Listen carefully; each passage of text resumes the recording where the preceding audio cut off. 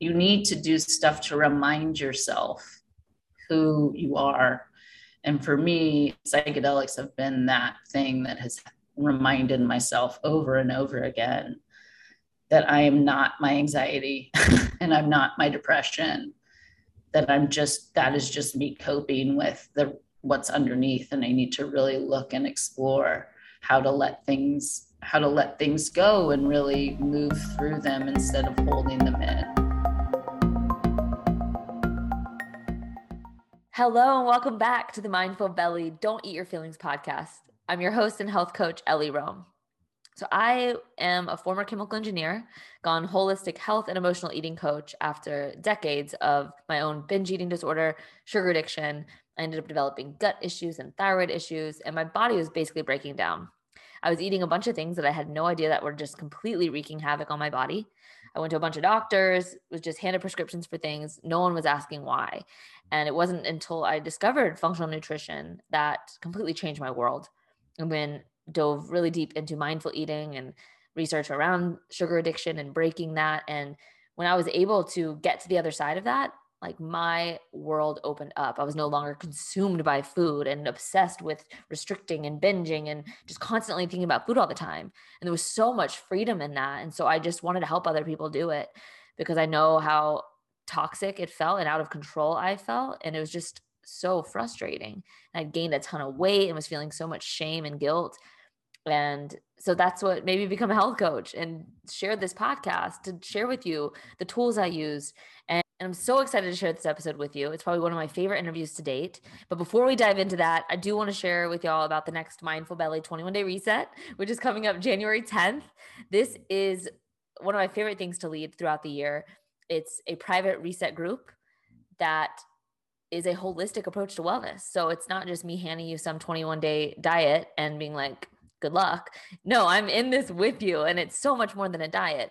I do take you through a very practical paleo protocol that's really designed to make this work in your life. So I teach you how to dine out, how to travel. What do you do when you don't have any time and you need to just grab something really quick? Like we go through all of that, all of the scenarios so that you can take this with you. And every single person that I've taken through this protocol is like, Ellie, I want to keep going. And I'm like, yes, that is the point, to want to keep going, that this is a lifestyle change. This isn't just a 21-day crash diet where you go back to the way you were.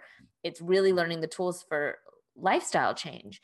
And also so much focused on the mindful eating piece, on the emotional eating piece, on understanding and becoming aware of patterns of why are you reaching for food? Why are you self-sabotaging? What is in place that's setting you up for that? And it's just so much more. And it is so much fun to be part of this group. I will be with you the entire way. There's no way you can fail. And the group is awesome. The people just resetting together, sharing recipes, sharing challenges and support and accountability. It makes such a difference. And the January one is always amazing because there's just so much energy around the new year. So if this interests you, check it out at mindfulbelly.com/21-day reset. It includes 21 days of coaching with me, but also we do live meditations, live fitness and yoga. You get access to all the recordings. And then we have group sessions together so that if you need help navigating, if you need help meal planning, if you're going to a party and you're like, I don't know what I'm going to do, we got you. We navigate everything. And so this is really about, again, giving you the tools to make this work in your life and to release perfection. And we focus on up-leveling. How can I make this better? How can I release that all or none mentality where I do perfect for 2 weeks and then I have the littlest slip and I just screw it, binge? Like breaking free from that and learning how to make this sustainable. So again, if you're interested, mindfulbelly.com/21-day reset. We start January 10th and you can always email me if you have questions. My email's in the show notes. All right. So moving on through the episode. So this episode is an interview I had with Allie Waddell. She is a holistic wellness coach, speaker, and the co-founder at Illuma. Illuma is a ketamine infusion clinic here in Austin. And ketamine is such a powerful alternative medicine for depression, anxiety. It's being used for PTSD, OCD, eating disorders, and other chronic mental health issues. And it has been kind of exploding recently because of its efficacy. And it's just such a different rate of success versus anti-anxiety medications, SSRIs, depression medications, would often lead to worsening symptoms or having to get on other prescription drugs. And so it's really just mind-blowing what ketamine's been able to do for people. And this episode is all around Allie's journey through healing. She had a binge eating disorder herself, emotional eating, and she shares her journey, how she went from the lowest of low to radical self-love and really breaking free from that. And she shares all about how ketamine therapy entered her life and how it's benefited her, and just how ketamine has personally transformed her relationship to her inner critic, to body image, and really the way she shows up in the world and the way she shows up to herself. And with that, I just want to say that there's a lot of stigma around psychedelics. And so I just invite you to have an open mind, and that this can be such a healing tool. And I personally myself have not tried ketamine yet. I do plan on doing sessions in the new year, especially to be able to share it with clients. Psychedelics in these past couple of years have made such a massive difference in my life. I have uncovered so many hidden traumas that I was not even able to access in my regular psyche, that I had repressed certain memories, and the psychedelics have really allowed those to come through and allowed me to explore trauma and heal and really feel into shame and feel into these often unwanted emotions, but allowing myself to find that radical compassion. And I'm finding the deeper I dive in my own healing, the more I'm able to sit in these uncomfortable emotions and acceptance and find that compassion, the more radical love I not only have for myself, but for other people. And it's just amazing what these can do. And so they're not for everybody. But if you are struggling or you're really hitting walls, they may be something to look into, or especially if you are kind of getting failed by the medical industry, this prescription drug route, which I've seen so many clients struggle with that. And so there's just so many alternatives for healing. And so this may be something that there's a reason you're listening to this today. Maybe maybe it sparks you today, and then 2 years from now, you're called to it. So I just hope to help expose what's available, and you can take what you like and leave the rest. And in this episode, it's way more about just than ketamine. It's also Allie so inspirational in her journey and just the tools she's used with meditation and breath and self-love practices. So I hope that you gain so much from this episode. And if you want to connect with Allie, I put her information in the show notes. And also if you want to check out Illuma, and if you're not in Austin, there are ketamine clinics a lot of places now in the United States. And so Allie gives tips on how to find like a good clinic, and you can always connect with her and ask her questions too. So with that, let's go to the show. Hi, Allie. How are you? Hello. Good. I'm so glad to be here. Me too. And I'd love to just start with a little bit about who you are and what you do. Yeah. So my name is Allie Waddell. I've been in the wellness field, mostly in Austin, for about the last 20 years. I started in physical wellness, so as a personal trainer, and then I got into nutrition, became a chef, went to culinary school, had a early midlife crisis in my mid-30s.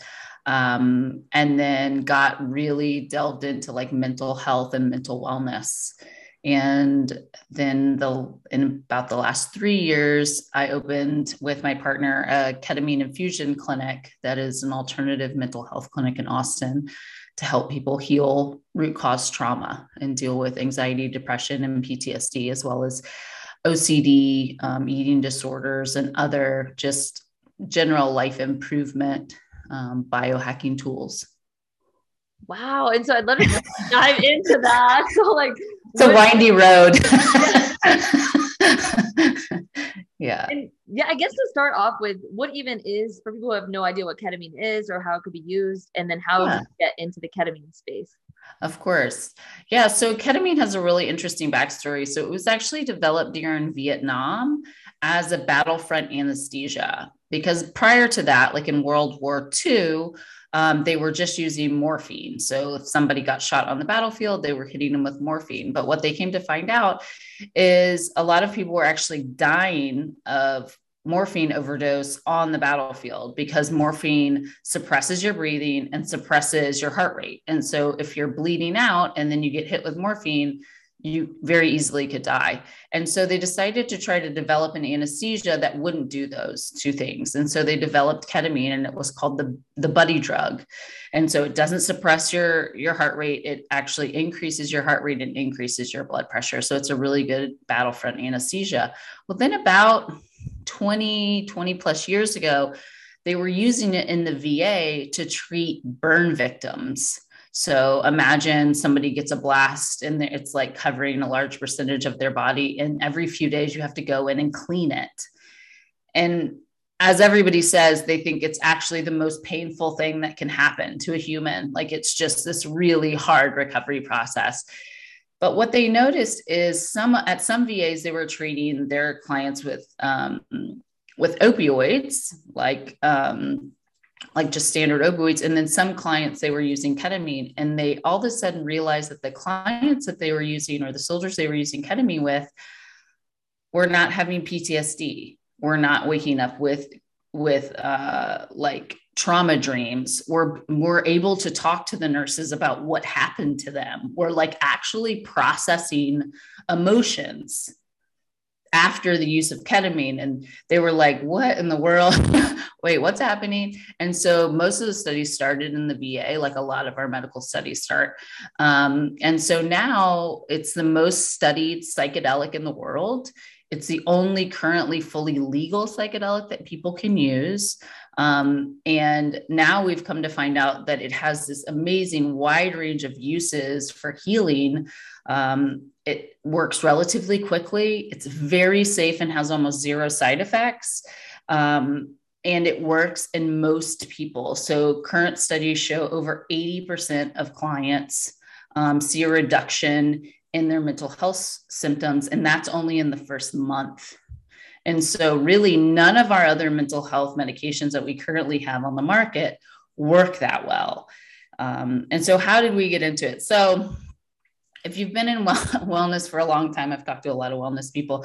A lot of us follow the same trajectory I did, which is like in your 20s, you're like, if you just work out, your life will be awesome and everything will be fine. And that will be great. And then, you get like in your 30s and you're like, no, it's nutrition. So really, if you just eat good and work out, then everything will be fine. And we can just be great. And then I think most people towards their late 30s or into their 40s at some point realize it's actually mostly mental. Like really, we have to deal with root cause trauma. We need to understand people's patternings. We need to understand our own ways of coping, healthy and unhealthy, and build our own toolboxes. And so I kind of made that path on myself. I'd had a real on my knees moment that we can go into in my late 30s, dealing with my own eating disorder.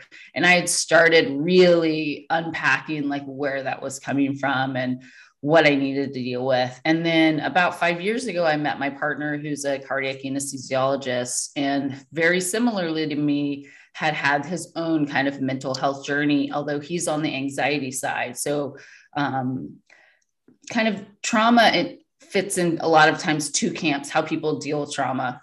You're either a suppressor or kind of a, shun away, or like, for me, it's like everything I can do not to feel my emotions. So a lot of just unhealthy coping. So mine was food, booze, sex, overworking out, overactivity, never resting, that kind of like, just do that. And then the other side of that, a lot of times, is this kind of type A driven, hyper control, hyper focus, hyper performer.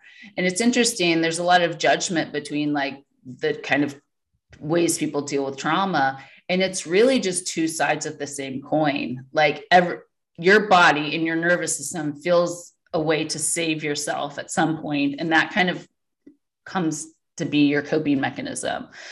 And then at some point, that coping mechanism not only does not work, but it actually starts to drag you down. And so you actually have to understand when you can start to let things go. And so we just happened to hit meet each other, I think very serendipitously at the gym, of course, in this very beautiful way, and at the kind of same part of our healing. And we had started to explore psychedelics together in a very mindful way. I had done a lot of psychedelics in my 20s in a non-mindful, fun way, which I really enjoyed.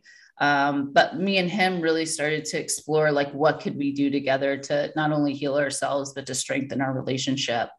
And so in 2018, he started reading in his anesthesia magazine, because ketamine is used in anesthesia all the time, that it was starting to be used for mental health. And he was reading these stories. He was like, that's so interesting. So he went to the first national conference of the ASKP, which is the Association of Ketamine Providers. And it just happened to be here in Austin.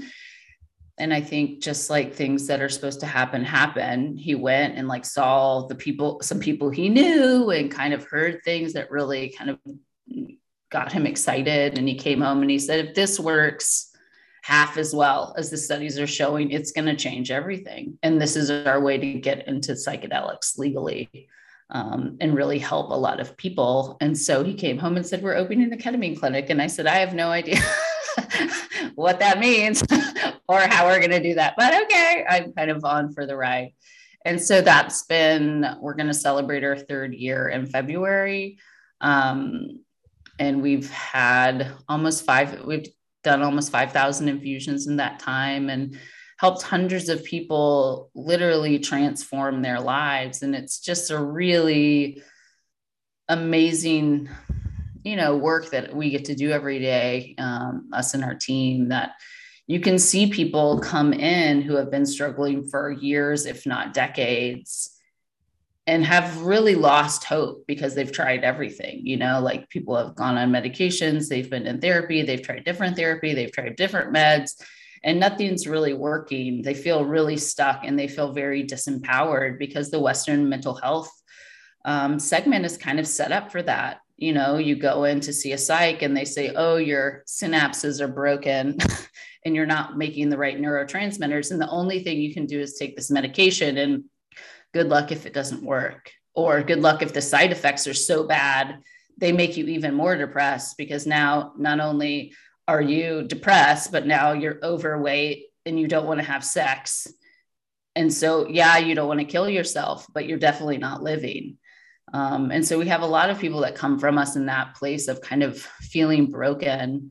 And our goal, and what we really try to reinforce, is you are your own healer. Like, we're just here to give you a tool and to create a very safe container where you feel safe to explore and be vulnerable and heal yourself. And the human, amazing body that we're in has this unbelievable restorative patterns that we can actually heal ourselves. Like, it's 100% possible. And so kind of reminding people that that's possible, and trying to tap them into that inner healer that they've not listened to for a long time. And so that's kind of a very long-winded story of how I got here. It's beautiful. Thank you so much for sharing. And I guess even when you said, like, so your partner brought this home to you. So, like, what was your experience with ketamine? Like, your personal experience? Zero. I had never done ketamine, and I'd done a lot of drugs over my young party life. And ketamine just was never a drug that I did. And so I ended up doing a series right when we opened, because I was like, well, I need to do this if I'm going to understand how to support people going through this. And interestingly, I was in what I considered at the time the best place I'd ever been mentally. So the backstory with my mental health is I had my family overall was okay, but my father was a drug addict growing up. He was on meth. He was an insanely hard worker. He kind of used it as that. And then my mom's a microbiologist. And so I have an artist dad and a microbiologist mom. So I have these two very polar people. It was also very combative in my house because they didn't get along well. So there was a lot of fighting. And in that space, I was kind of the bright spot. And so the role that I filled in my family was everybody else was very kind of angry a lot. And there was a lot of that kind of energy. And so what my nervous system and what my kind of personality turned into was the happy kid. Always be happy, always be easy. Don't make things harder for people. Luckily, my dad being as creative as he was, I had a lot of creative outlets and was able to kind of move into the artistic side of myself. But I was always kind of this odd kid that never really fit in, and I wore crazy clothes, but I was really joyous most of the time. But what the programming that I've had to work on was, I really was taught that bad emotions were not okay. So I really never allowed myself to feel sad. I really never allowed myself to feel angry. And if I did, it was by myself in secret. And very early on, I coped with sugar. So that was something. My mom was like very controlling of our house and our food. So, I was born in 1979. I grew up in the 80s. And so, we did not have sugar cereal. We never had soda. We only had wheat bread, which at the time felt like, oh my God, why am I being so neglected? And I would go to friends' houses and like gorge myself. Like somebody had like Fruit Loops or something. I was like, this is amazing. What kind of amazing world are we living in? You have Pop-Tarts. It was just like, it felt like unbelievable. And then the other interesting thing is my dad also has a sweet tooth. And so my dad, when we would go, like I would go to work with him, we would stop at 7-Eleven and he would let me get Slurpees and candy. And so it was this very weird, I never had a good balance with food in my life because I had this very strict regimented, these are bad foods. Also grew up with a mom with body dysmorphia who was always tiny, but from the earliest memory and still to this day, as she's almost 70, I'm too fat, my stomach, like breaking herself down. And so I think that programming really got put in there as well. I was a string bean. I was like a goal. I was so tall and so skinny and had like no lady parts. I was just like a board, and I was a swimmer. And so how that kind of translated was my mom ended up leaving when I was 13, and I internalized a lot of that anger and rage, I think, internalized it and kind of forced it on myself, and I noticed that I coped with food, but I was so skinny, it didn't really matter, like I swam all the time. And so I was super active. And then my metabolism was like, a hummingbird. And so, but I know I coped with food. And then I went to college and I started drinking all the time. And I could eat whatever I wanted, whenever I wanted. And I ended up gaining 50 pounds in a semester, which going from a size 4 to a 14 in 6 months at 18, 19 was like crazy, just traumatic really for me. Like I didn't really understand what was happening. And I was in a really bad mental place.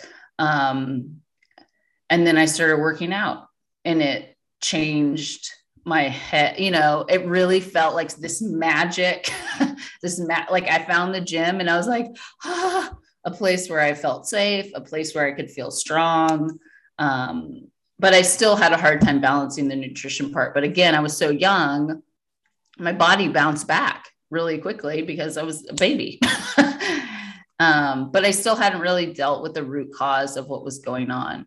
And not soon after I was, my senior year of college, what ended up happening, I was got in an abusive relationship with a man.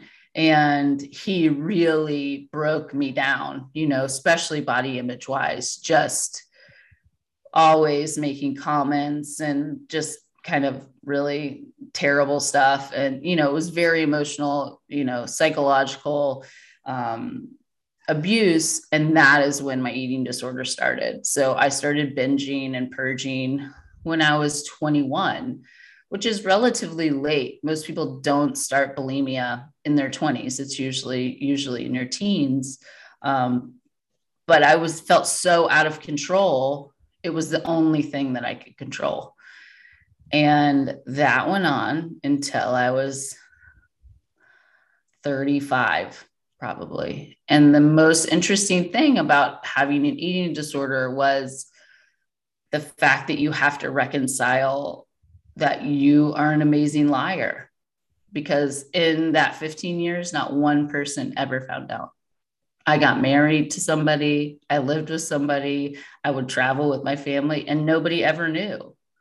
And like, still to this day, reconciling the fact that I have that, like, I have the ability to hide so well that nobody knows what's happening with me, is something that I still work through, because it's a hard thing to kind of come around on. And so, and then I went to culinary school with an eating disorder. And if I could suggest one thing for somebody who has who has bulimia, don't go to culinary school. It's not a healthy environment to live in, to just live surrounded by as much food, good food as possible was really hard. And I had moved in Texas, in Austin, I was like so plugged in, and I had my people and my gym and everything. And I got divorced, gave it all up, packed my car, and moved to California by myself. And so I moved in a place where I was broke, really. I like living off my savings. I didn't have a gym. I didn't have people. Like, it like was every trigger, every stress trigger you could have. I had it all at once. And then I was set in a place with just like smorgasbord, literally 3 times a day of like food and desserts. And it was like, so it took me down, but it was the thing that I think that was kind of my rock bottom, is that I needed to get there until I just really realized, like, I have to deal with this. Because I think a lot of people, no matter what your trauma is, you have this delusion that you can heal yourself in secret in the background, that somehow you're just going to read the next book or go to the next class or do the next course or listen to the right thing. And next week you're going to start, and then it'll all be better. And then it'll be better. And then nobody will have needed to know. And it will just be a thing that happened to you when you were young, and you'll just be better. And I read The Gifts of Imperfection by Brene Brown. My mom sent it to me. And it really was, that was kind of the key that started to unlock stuff, because I had an on my knees moment that I said, I'm either going to kill myself, or I can't do this. I can't do this anymore. I can't live this lie and this sham anymore. And in that book, it just is really about, like, you cannot heal in the dark. Like, you have to speak your truth. You have to own. In order to move forward and to move forward powerfully, the only way to do that is to own it and walk into the darkness, and just know that everybody goes through it, and that you will stand as an example. And that felt impossible, but at some point I opened my mouth and told the guy I was dating. And then interestingly, he goes, I knew something was going on. And it's so crazy because I didn't know it was that. And that seems like, for him, it was interesting. And that doesn't seem like that big a deal. Like, why wouldn't you tell me? And for me, it felt like everything, because the lie that your shame tells you is that you're going to be disowned, and this is going to take you down. And that was my biggest fear. I've been in the fitness industry helping people for 15 years at that point. Like, what are people going to think? Like, everybody's going to think I'm a sham. Like that. How am I supposed to help people if I can't even get my shit together? So I had really started working on that. And actually, mushrooms had helped me a lot with reconnecting to myself. And that's the core fundamental. A lot of my stuff stems from my underlying belief that I'm not worthy. And I think a lot of women especially have that story, that they're not worthy, that they're not good enough. And Mine personally comes from a lot of abandonment issues. And so that's kind of root cause what I continue to work through. Yeah. Thank you for all of this, Allie. This is so powerful. And what do you think, even with the mushrooms, like, how did you even know to explore that? Like, what were the tools leading up once you revealed that to your boyfriend at the time? Like, what were the steps to bring yourself out of that? To be honest with you, just telling somebody actually let off the pressure valve a lot. Like, it's amazing just speaking your truth, how much not having that background pressure relaxes your reaction to things. Like, it really, knowing it's a secret, you just there's so much energy in holding that. You're so much more likely to have triggers that kind of force you into unhealthy behavior. But mine kind of started with, I did a lot of reading. I got obsessive about Brené Brown, and then I went to therapy. So I went to a therapist, and she wasn't a specific like eating disorder therapist, but she was just a really lovely person that kind of helped me work through a lot of my belief system that I was kind of working on. And then, one of the big things was I got really tapped back into who I was, because that's another thing that tends to happen when we keep secrets, is you kind of start to untether yourself from who your core is. And so meditation and a lot of journaling helped with that, is like getting really clear about what I wanted and what I wanted for my life and who I was and who, what are kind of the big overarching themes that I was interested in creating. And I had to just get real honest with myself. And for most people, you don't make great decisions when you're in a bad headspace. So I'd gotten myself in a relationship that wasn't the right fit for me. I was living in a place that I knew it wasn't the right fit for me. Like, I had this entire life that I felt really guilty that I wasn't grateful for because I kept thinking like anybody else would be so happy to live in Sonoma and like work in food startups and like live in this beautiful wine country and have this really nice guy who wants to marry you and have like I had a life that on the outside looked really nice. And I felt very guilty that I wasn't happy. I felt like I was being ungrateful, but the reality was it was not in alignment with who I really wanted to be. And I was trying to make it work. And so I had to kind of I had made a giant life change. And like, after coming back to Austin for my birthday, I was like, the universe, I always laugh because I feel like the universe like first like taps you on the shoulder and it's like, hey, and then it maybe like pushes you and then it hits you up the side of the head with a sledgehammer if you don't like continue to listen to it. And so I felt like I came back for my birthday and the universe like I had all these reasons of why I couldn't move back to Austin, and the universe is like, okay, here's your answer and here's your answer and here's your answer and here's your answer, so what are you going to tell me now? And so I basically moved back and quit my job and broke up with my fiance and packed a van and moved back in a week. It kind of was the domino that got me back into alignment. And then it feels like when you're in alignment, things come easy. And I just remember in my previous life in California, I remember my mom, I had this idea that I had to work really hard at everything. And my mom said, well, maybe it's not all supposed to be hard, And it was just kind of that realization that I was just so far out of alignment. And so that was really helpful for me. I think writing for me has been super, super transformative. So I think that's something that's really accessible to people, that it feels silly. It's like, what is this going to do? But it really can help, especially if you're a head case, like, especially if you aren't good at like talking through your feelings, writing through your feelings is a lot easier.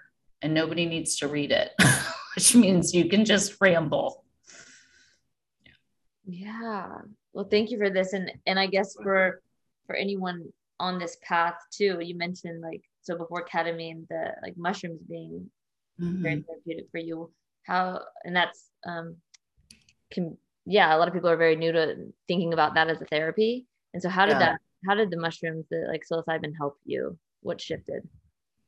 Yeah, I think most psychedelics are really good at kind of, again, tapping you back into that core source. I think for many people who live kind of with a lot of trauma and shame, it's that disconnection with self that really needs to be healed before you can really connect with anybody else.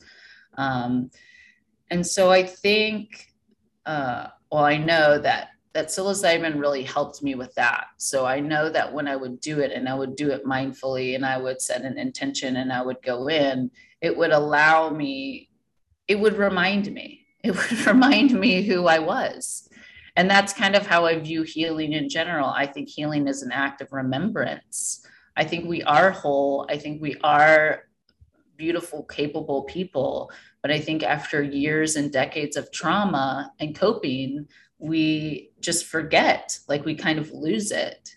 And so you need to do these acts, whatever they are, go out into the woods, whether it's take mushrooms, whether it's go on retreats. You need to do stuff to remind yourself who you are.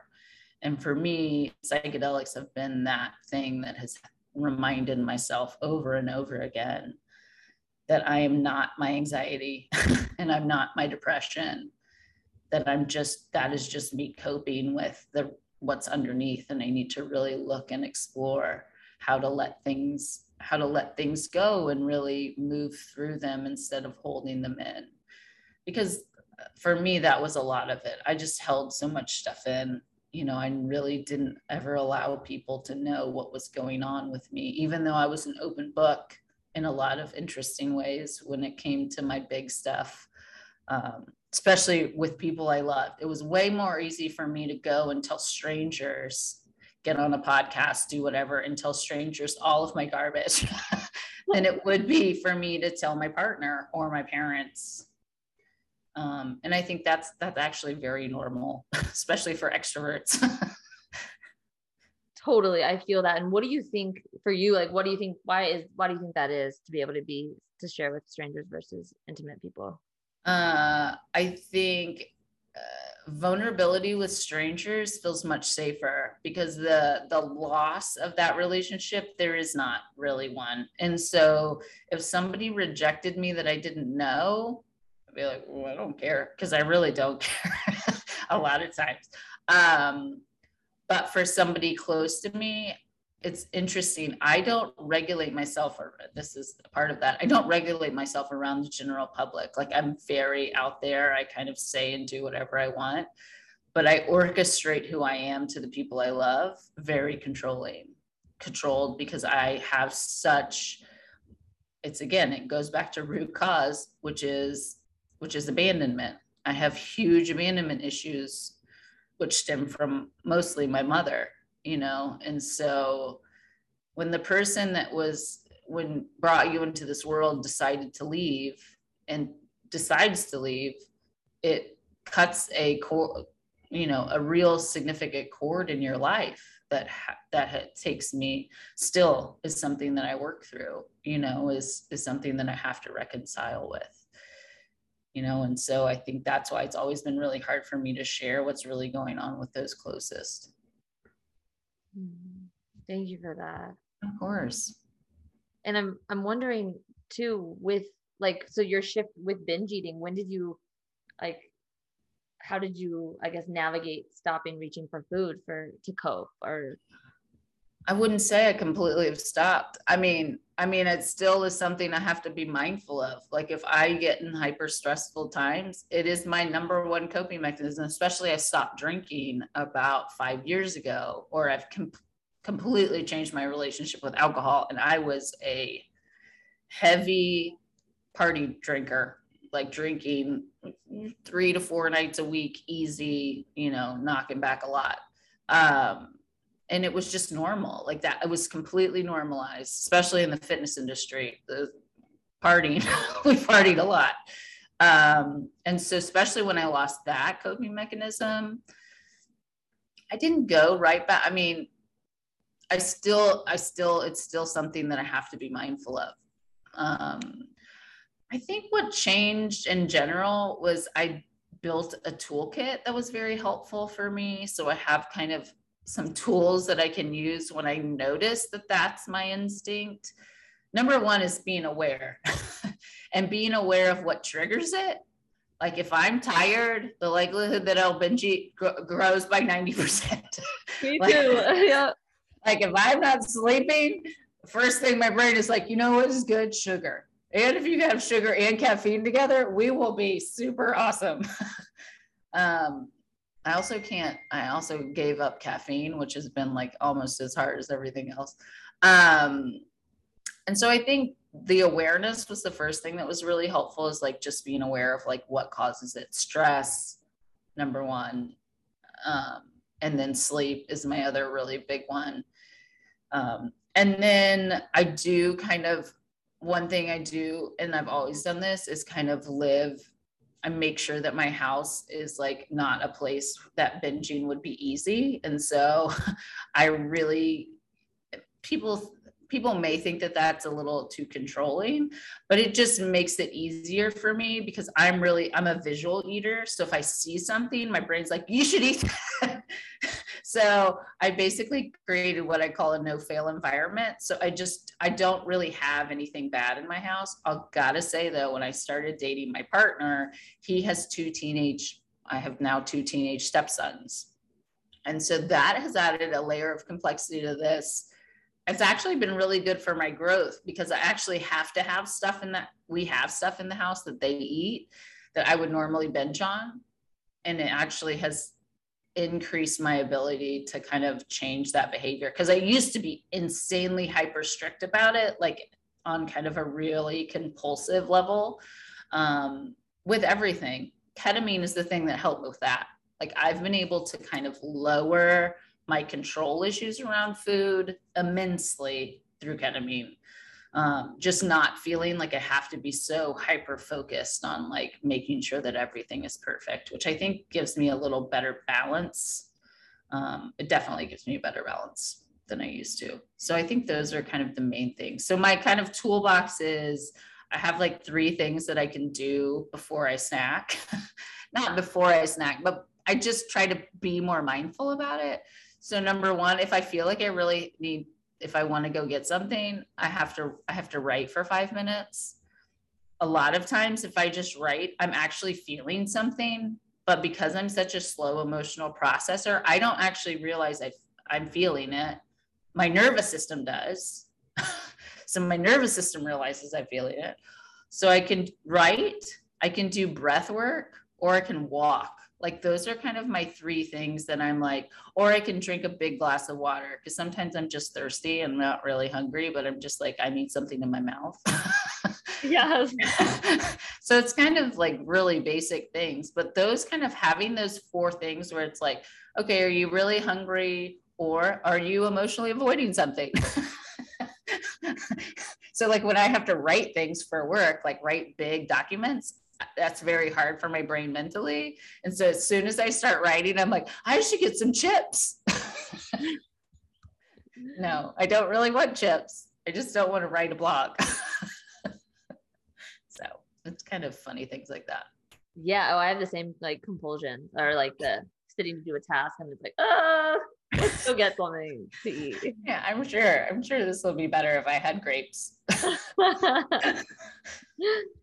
Oh, this is perfect. And so, yeah, I want to talk, I guess, dive really into the ketamine space. So, yeah.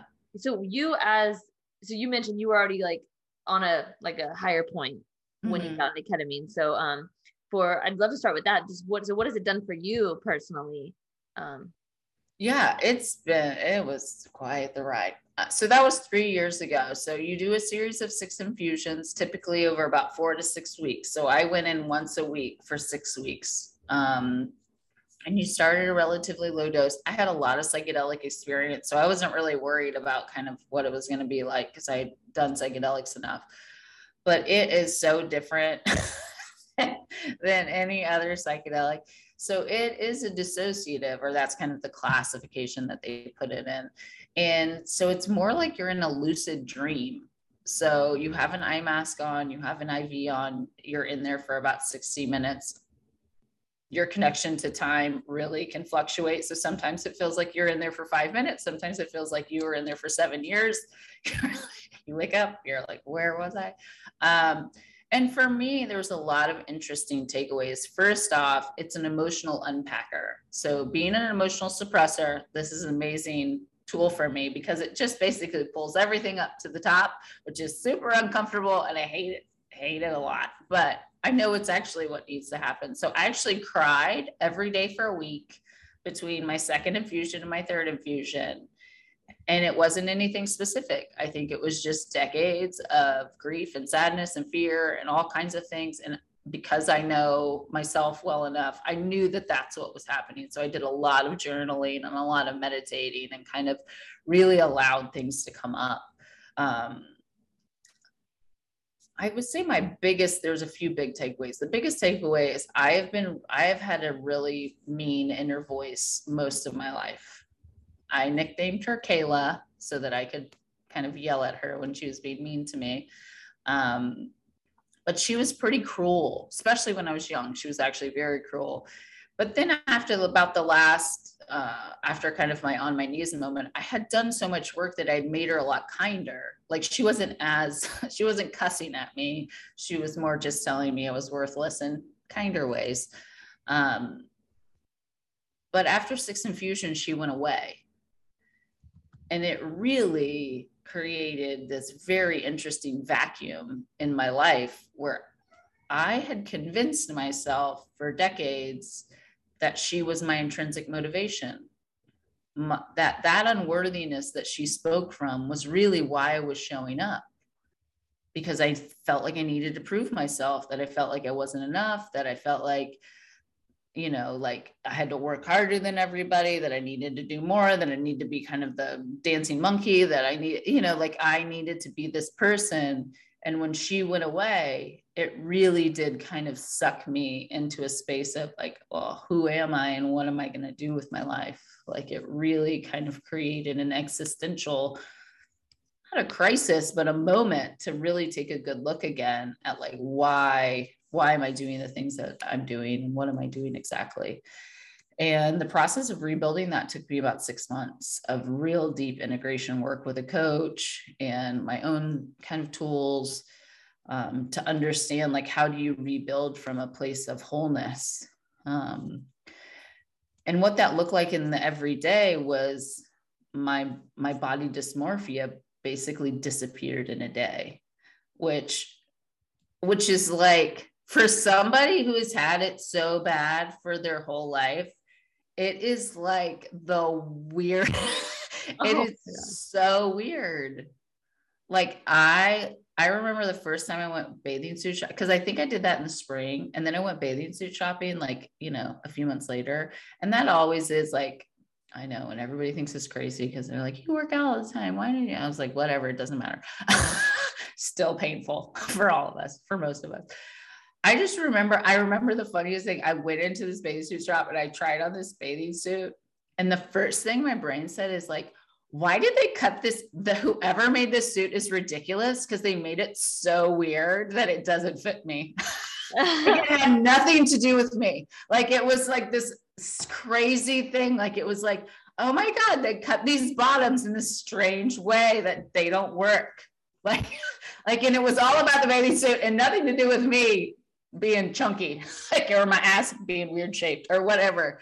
And it was just this like hilarious aha moment. I was like, wow, isn't that so interesting that I don't have to do that? Like, I don't have to do that. And that has improved. The one thing that really improved is me and Ken have always had this like really, I'm not kidding, magical relationship, but it made it even stronger because my body image interfered with our emotional life so much. Because for me, and a lot of people who struggle with body, it's not really the weight. Like it has nothing to do with the weight. It's like how I would feel in my body. So my weight would fluctuate 2 pounds, 3 pounds. Really, you actually can't tell. But in my mind, I could tell.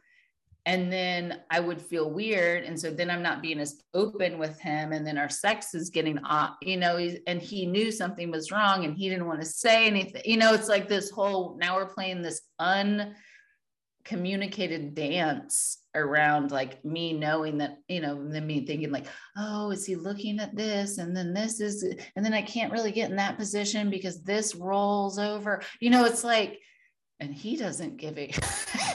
He's like, there's a naked girl in the bed that I really like. This is awesome. Like he actually likes me larger than I was when we met, which was like pretty lean. He's like, I like you with meat. Like, I like that. I think you look beautiful. He thinks I look beautiful no matter what.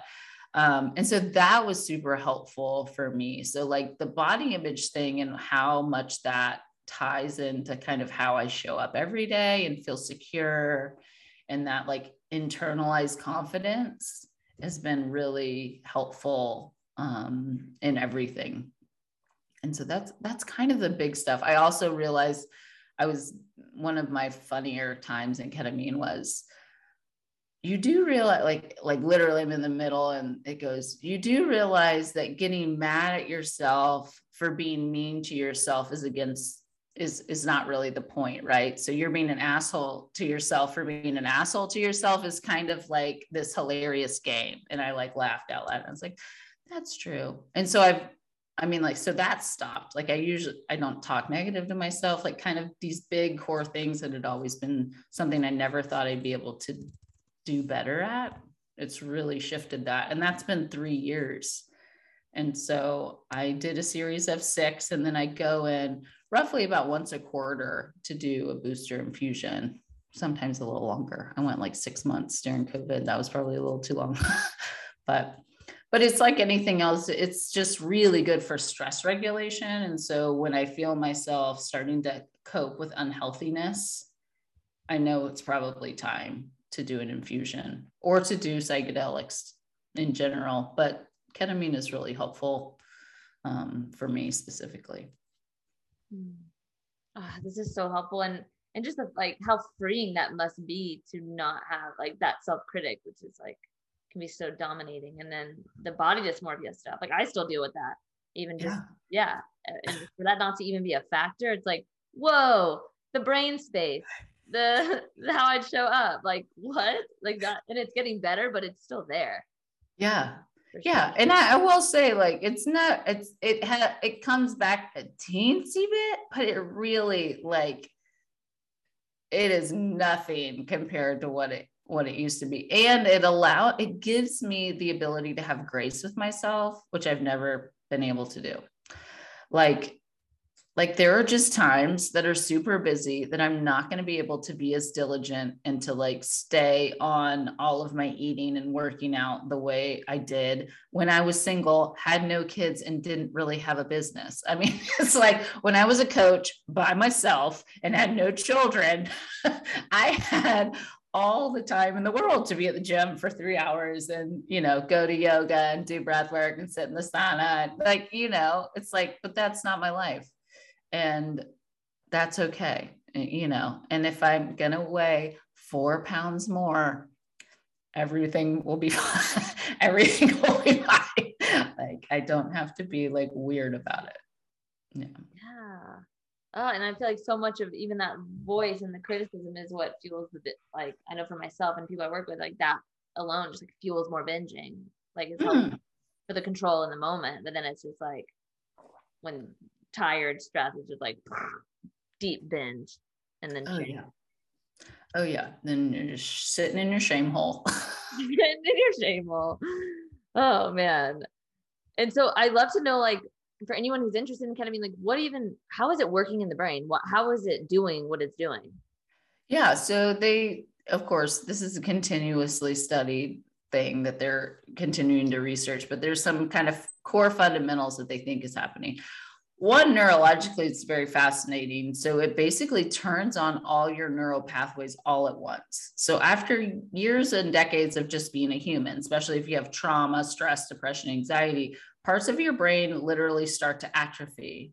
And that's because you don't use them. And so our brain is very efficient. And so it just shuts off systems that are not getting used. And this is one of the factors in how we get stuck in rumination loops. So we're just such pattern driven animals. And so we're really good at becoming efficient, especially our brain, at thinking in patterns that we're used to thinking. So we just and everybody's been in there. And as much as you want to think your way around that, and you can over time with tools, it's just challenging. But what ketamine does is turn on all your neural pathways and create crazy neuroplasticity for a window of about 36 hours. So not only can you have these big aha moments in the sessions, so you have this, a lot of times you'll have kind of an out of body experience, or you'll become the observer of your life, and you can kind of see things from this completely different angle. And so it allows you to think through processes in a different way. And then using coaching or therapy, then you can start to work into those new thought patterns.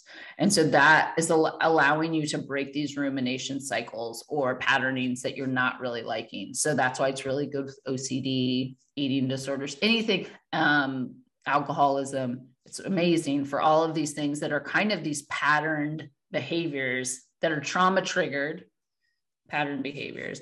And so then it goes down to core fundamental trauma.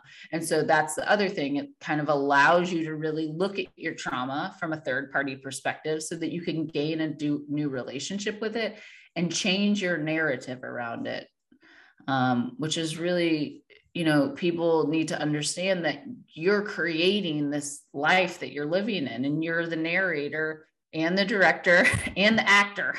And so you're playing a role based on all these things that have happened to you.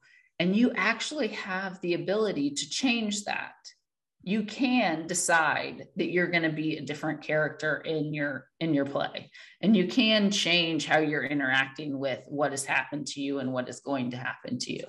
And ketamine will allow you to do that in a simpler way so that you can see it, which I think is really helpful for people, because once you see that and really embody and understand that, it makes everything a lot less heavy, I think, because then it's like, oh, I'm in control of this, and I can do this, and I can change things. And so those are and then there definitely is a spiritual aspect as well.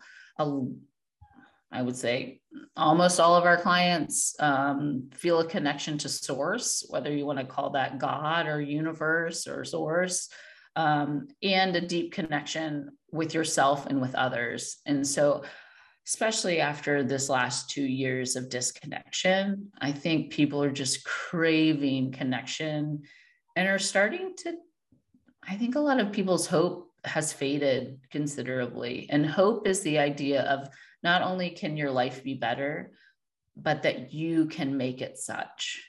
And I think with everything that's gone on in the last few years, I think people have gotten really nervous that maybe that's not true anymore. And so I think it really allows people to connect deeper with their sense of hope and their sense of gratitude and connection with kind of the universe at large. And remember that we're all much more similar than we are different, and that we have the ability to kind of make things better. So those are kind of the core ways it works. Beautiful. And for someone who, I guess, is there intention setting around it? Like, do you go in and get like an intention, or is it just kind of? Yeah. So there's a few, we have two different kind of pathways you can follow. Sorry, my cat has decided she would like to join us. You can either do what's called self-guided. So that's most clients. That's people on the higher functioning spectrum. You're doing relatively well. You have some tools. You kind of understand yourself and your trauma. And so you come in, we're set up like a fancy med spa. You're in a private room. You're monitored by a trained paramedic at all times. They're there to hold space and make sure that you feel safe, and also to monitor you medically. They're not going to do therapy with you, but they will. We do start with a meditation, and then we always suggest setting an intention, and setting kind of a large intention. So I always think, like, what are 3 things you want to create more of in your life? And what are 3 things that you would like to let go of? And kind of think of these big boxes of what are the things that have happened throughout your life that you kind of are core fundamental things that you want to work on. And then you do the meditation, and then you start the infusion. We also have what's called ketamine assisted therapy, or CAT, and that's with an actual therapist. So we have 2 therapists at Illuma. They're both, one's a trauma therapist. The other is just a normal talk therapist that has a few different modalities that he works in. And that tends to be people with more complex trauma, maybe spectrum disorder, maybe personality disorders, or people who just feel more comfortable with a therapist in the room. So maybe a little more high control issues, like they're worried about being in that kind of psychedelic space, not with somebody therapeutically there with them. And then if you're on the self-guided, we partner with a group called Being True to You, which is a psychedelic integration coaching program. So they're unbelievable. So all of our clients get 6 sessions with a coach. And so that's when they're going to be doing their integration work. And that's typically within about 24 hours after their infusion. And these are coaches that are specialized in ketamine. We work with about 5 coaches, and they set up and do their coaching work outside of that time. Okay. And for other uses, like, so for anxiety, depression, eating disorders, is there anything can ketamine also help with, like, visionary things, clarity, like more like entrepreneurship? Yeah. So about 20% of our clients are what I call high performers. So people using it more as a kind of sorry, my cat is being crazy right now. Okay. It's like never this friendly. And all of a sudden she's like, hold on, we should just hang out together. I'm like, you never even want to get near us. So for those high performers, most people come in, I mean, the 3 big keys that they take away is clarity and what I call embodied confidence. So especially in the entrepreneur mindset, we make so many decisions all day. We almost get like decision fatigue. And then at some point you're like, is this the right decision? Like, it's so many, it's like, is this the right decision? Are we going the right way? Are we supposed to pivot, blah, blah.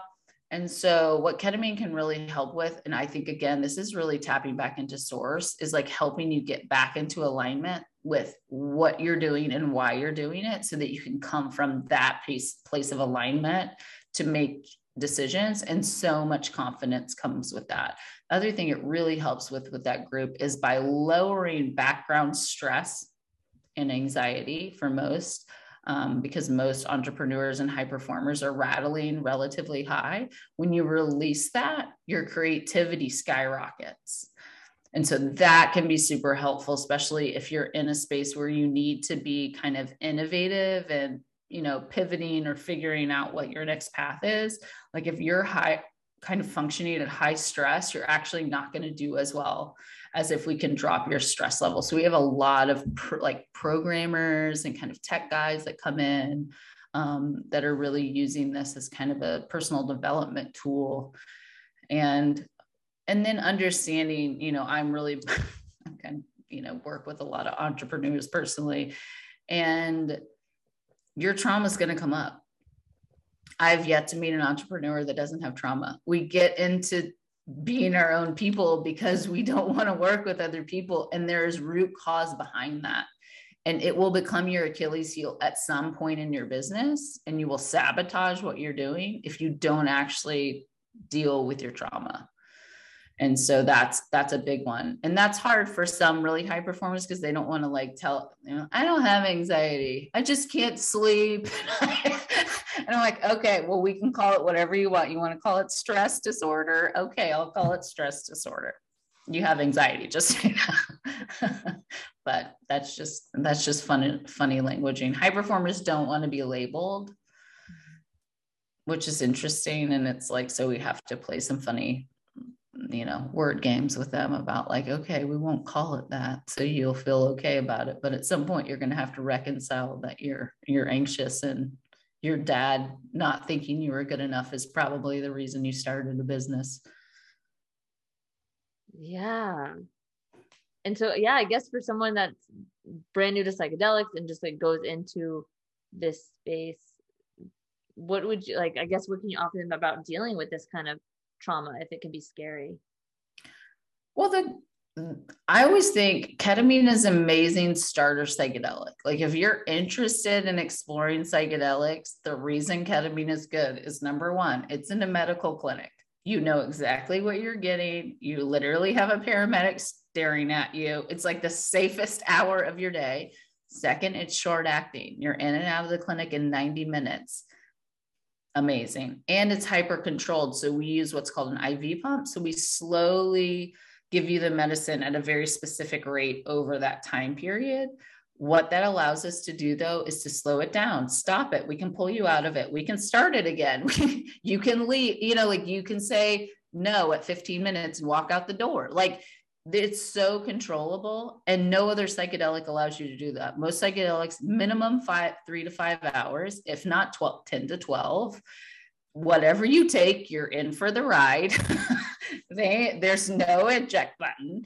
And so it's a really good space if you feel like I want to explore psychedelics, but I'm a little nervous.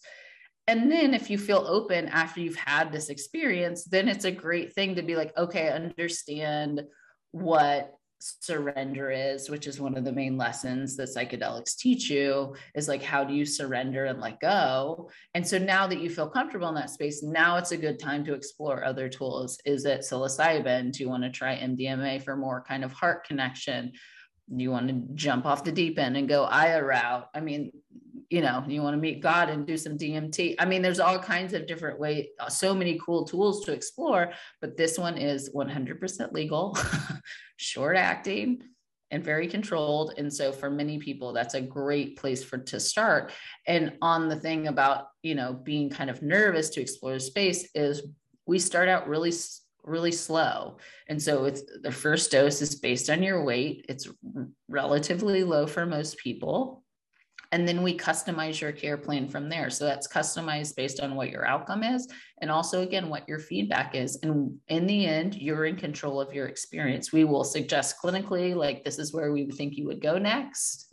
We won't let you go, out of clinical range, but then we'll always check in with you and say, how are you feeling? We would suggest you would go up. Do you feel like that's the right thing? And so we never put people in a space where they don't feel like they're ready or prepared, or have the kind of, if they're not ready to go into. Yeah. Well, this is awesome. And I feel like, I guess for cost wise, what people listening, like, what can they expect? Like, how much does ketamine therapy cost? Yeah. So in general, like at Illuma, our pricing is $3,000 for a series of 6 infusions. So that comes out to $500 an infusion. We don't do one-off infusions, so you can't just come in for one. It is a process. So, so that's kind of standard. We're on kind of the high side of standard. There are places that are a little more economical than we are. A lot of them do what's called IM. So that's an injection as opposed to IV. It's a very different experience, how you feel. And it's also not as controlled. It's kind of a choice though. It's an option. Sadly, ketamine for mental health isn't covered by insurance at this point, but because we're a medical clinic, a lot of the other services we offer of the day of your infusion are covered. So like your visit is covered, us putting the IV in your arm is covered, us giving you your nausea medicine is covered, but the ketamine itself isn't covered. So most people, we give what's called a super bill for them to file an out-of-network claim if you have insurance, and most people get between 30 and 40% back in reimbursement, which is significant. And then we also do payment plans. The biggest thing is if you're not in Austin and you're looking for a ketamine clinic, there's kind of a few things that you want to make sure that you're asking when you go in. Ketamine kind of exploded about 3 years ago, and there's about 400 clinics nationally. And just like every business, there are really great people, and there are people that I'm sure are trying to do their best, but you need to be mindful when choosing a clinic, because you're going into a very vulnerable state and you want to make sure that you're fully supported. And so the number one thing I ask is, do the people that own the clinic and work at the clinic, have they ever done ketamine? Because you would be shocked at how many people own a ketamine clinic that have never done ketamine ever. And I just do not think it's a good space to be in, to be with people who don't understand what you're going through. The second is personalized dosing and understanding their dosing protocol. So making sure that they're not just having this cookie cutter system, like everybody gets the exact same amount all the time. Like that kind of is another process that people go through. And then really understanding how you're going to get cared for. So who's going to be in the room? Are you going to have a private room? I find that important. Some people are doing now like group rooms, just like everything. I think that's a little odd, but to each their own. And then I would always say, go to visit the space before you start, because you're going into a very, very emotional place, and you need your nervous system to be able to relax so that it can heal. If you're in an amplified state, it's almost impossible for your nervous system to relax. So you need to feel good in the space and with the people. So make sure that you do that nervous system check. And I know that seems silly for some people, but it really is important to feel very safe prior to starting. And in the end, ketamine is a tool. It's not going to fix you. Everything is integration. So you need to be working with somebody, whether that be a therapist or a coach. But doing it on your own, you're just not going to get enough out of, as much as you could out of it. And this is a pretty big investment for people. And so it's worth spending the money and taking the time to get as much out of it as possible so that it will last long term. You can do it by yourself and you'll get a lot of the symptom relief. But if you don't actually put action behind this new way of being, it won't last long term. And that's the goal. And so for y'all, you mentioned like that 6 coaching sessions. Is that included in the 3,000 or is that? Yeah, that's included. Yeah. So you get 6 30-minute coaching sessions included. And then most people, I would say about more than half of our clients end up signing on long-term with their coaches because they really love them. And that's kind of our goal. Is we always say this is a minimum of a 6-month time frame for you to really understand what the changes are going to be, if not a year. And that's not a year with us, but that is a year of you focusing on your healing so that it lasts long term. This isn't some kind of short-term fix, even though the initial sessions is only a month. It really will take you months to repattern, especially things that you've been doing for your whole life. It takes some time. And I know everybody wants it to be like 30-day challenge and a whole new person. I'm sorry, it's not reality. Yeah. Well, this is amazing. Thank you so much for coming on here. And I guess, yeah, is there anything else that you'd want people to know or like major takeaways? No, I mean, I think the biggest thing that I want everybody to know that it is truly possible to fundamentally change yourself, no matter how old you are. I think we get stuck in the idea that this is who we are and this is how it's going to be. And that is just not, that is a lie that your old self is telling you so that you don't have to do the work. So true. Thank you, Allie. This has been awesome. Of course. No, thank you so much. Yeah, you're so welcome. And where can people find you if they want to find more information about Illuma? Yeah, they can find us on all the social medias. We're at Illuma. Illuma is spelled ILLUMMA. Most people want to put one M. It's 2 M's. MMA. And then I'm Allie Waddell, kind of everywhere, so people can find me too. Amazing. Yay, Allie. Well, thank you so much again. Of course. Thank you.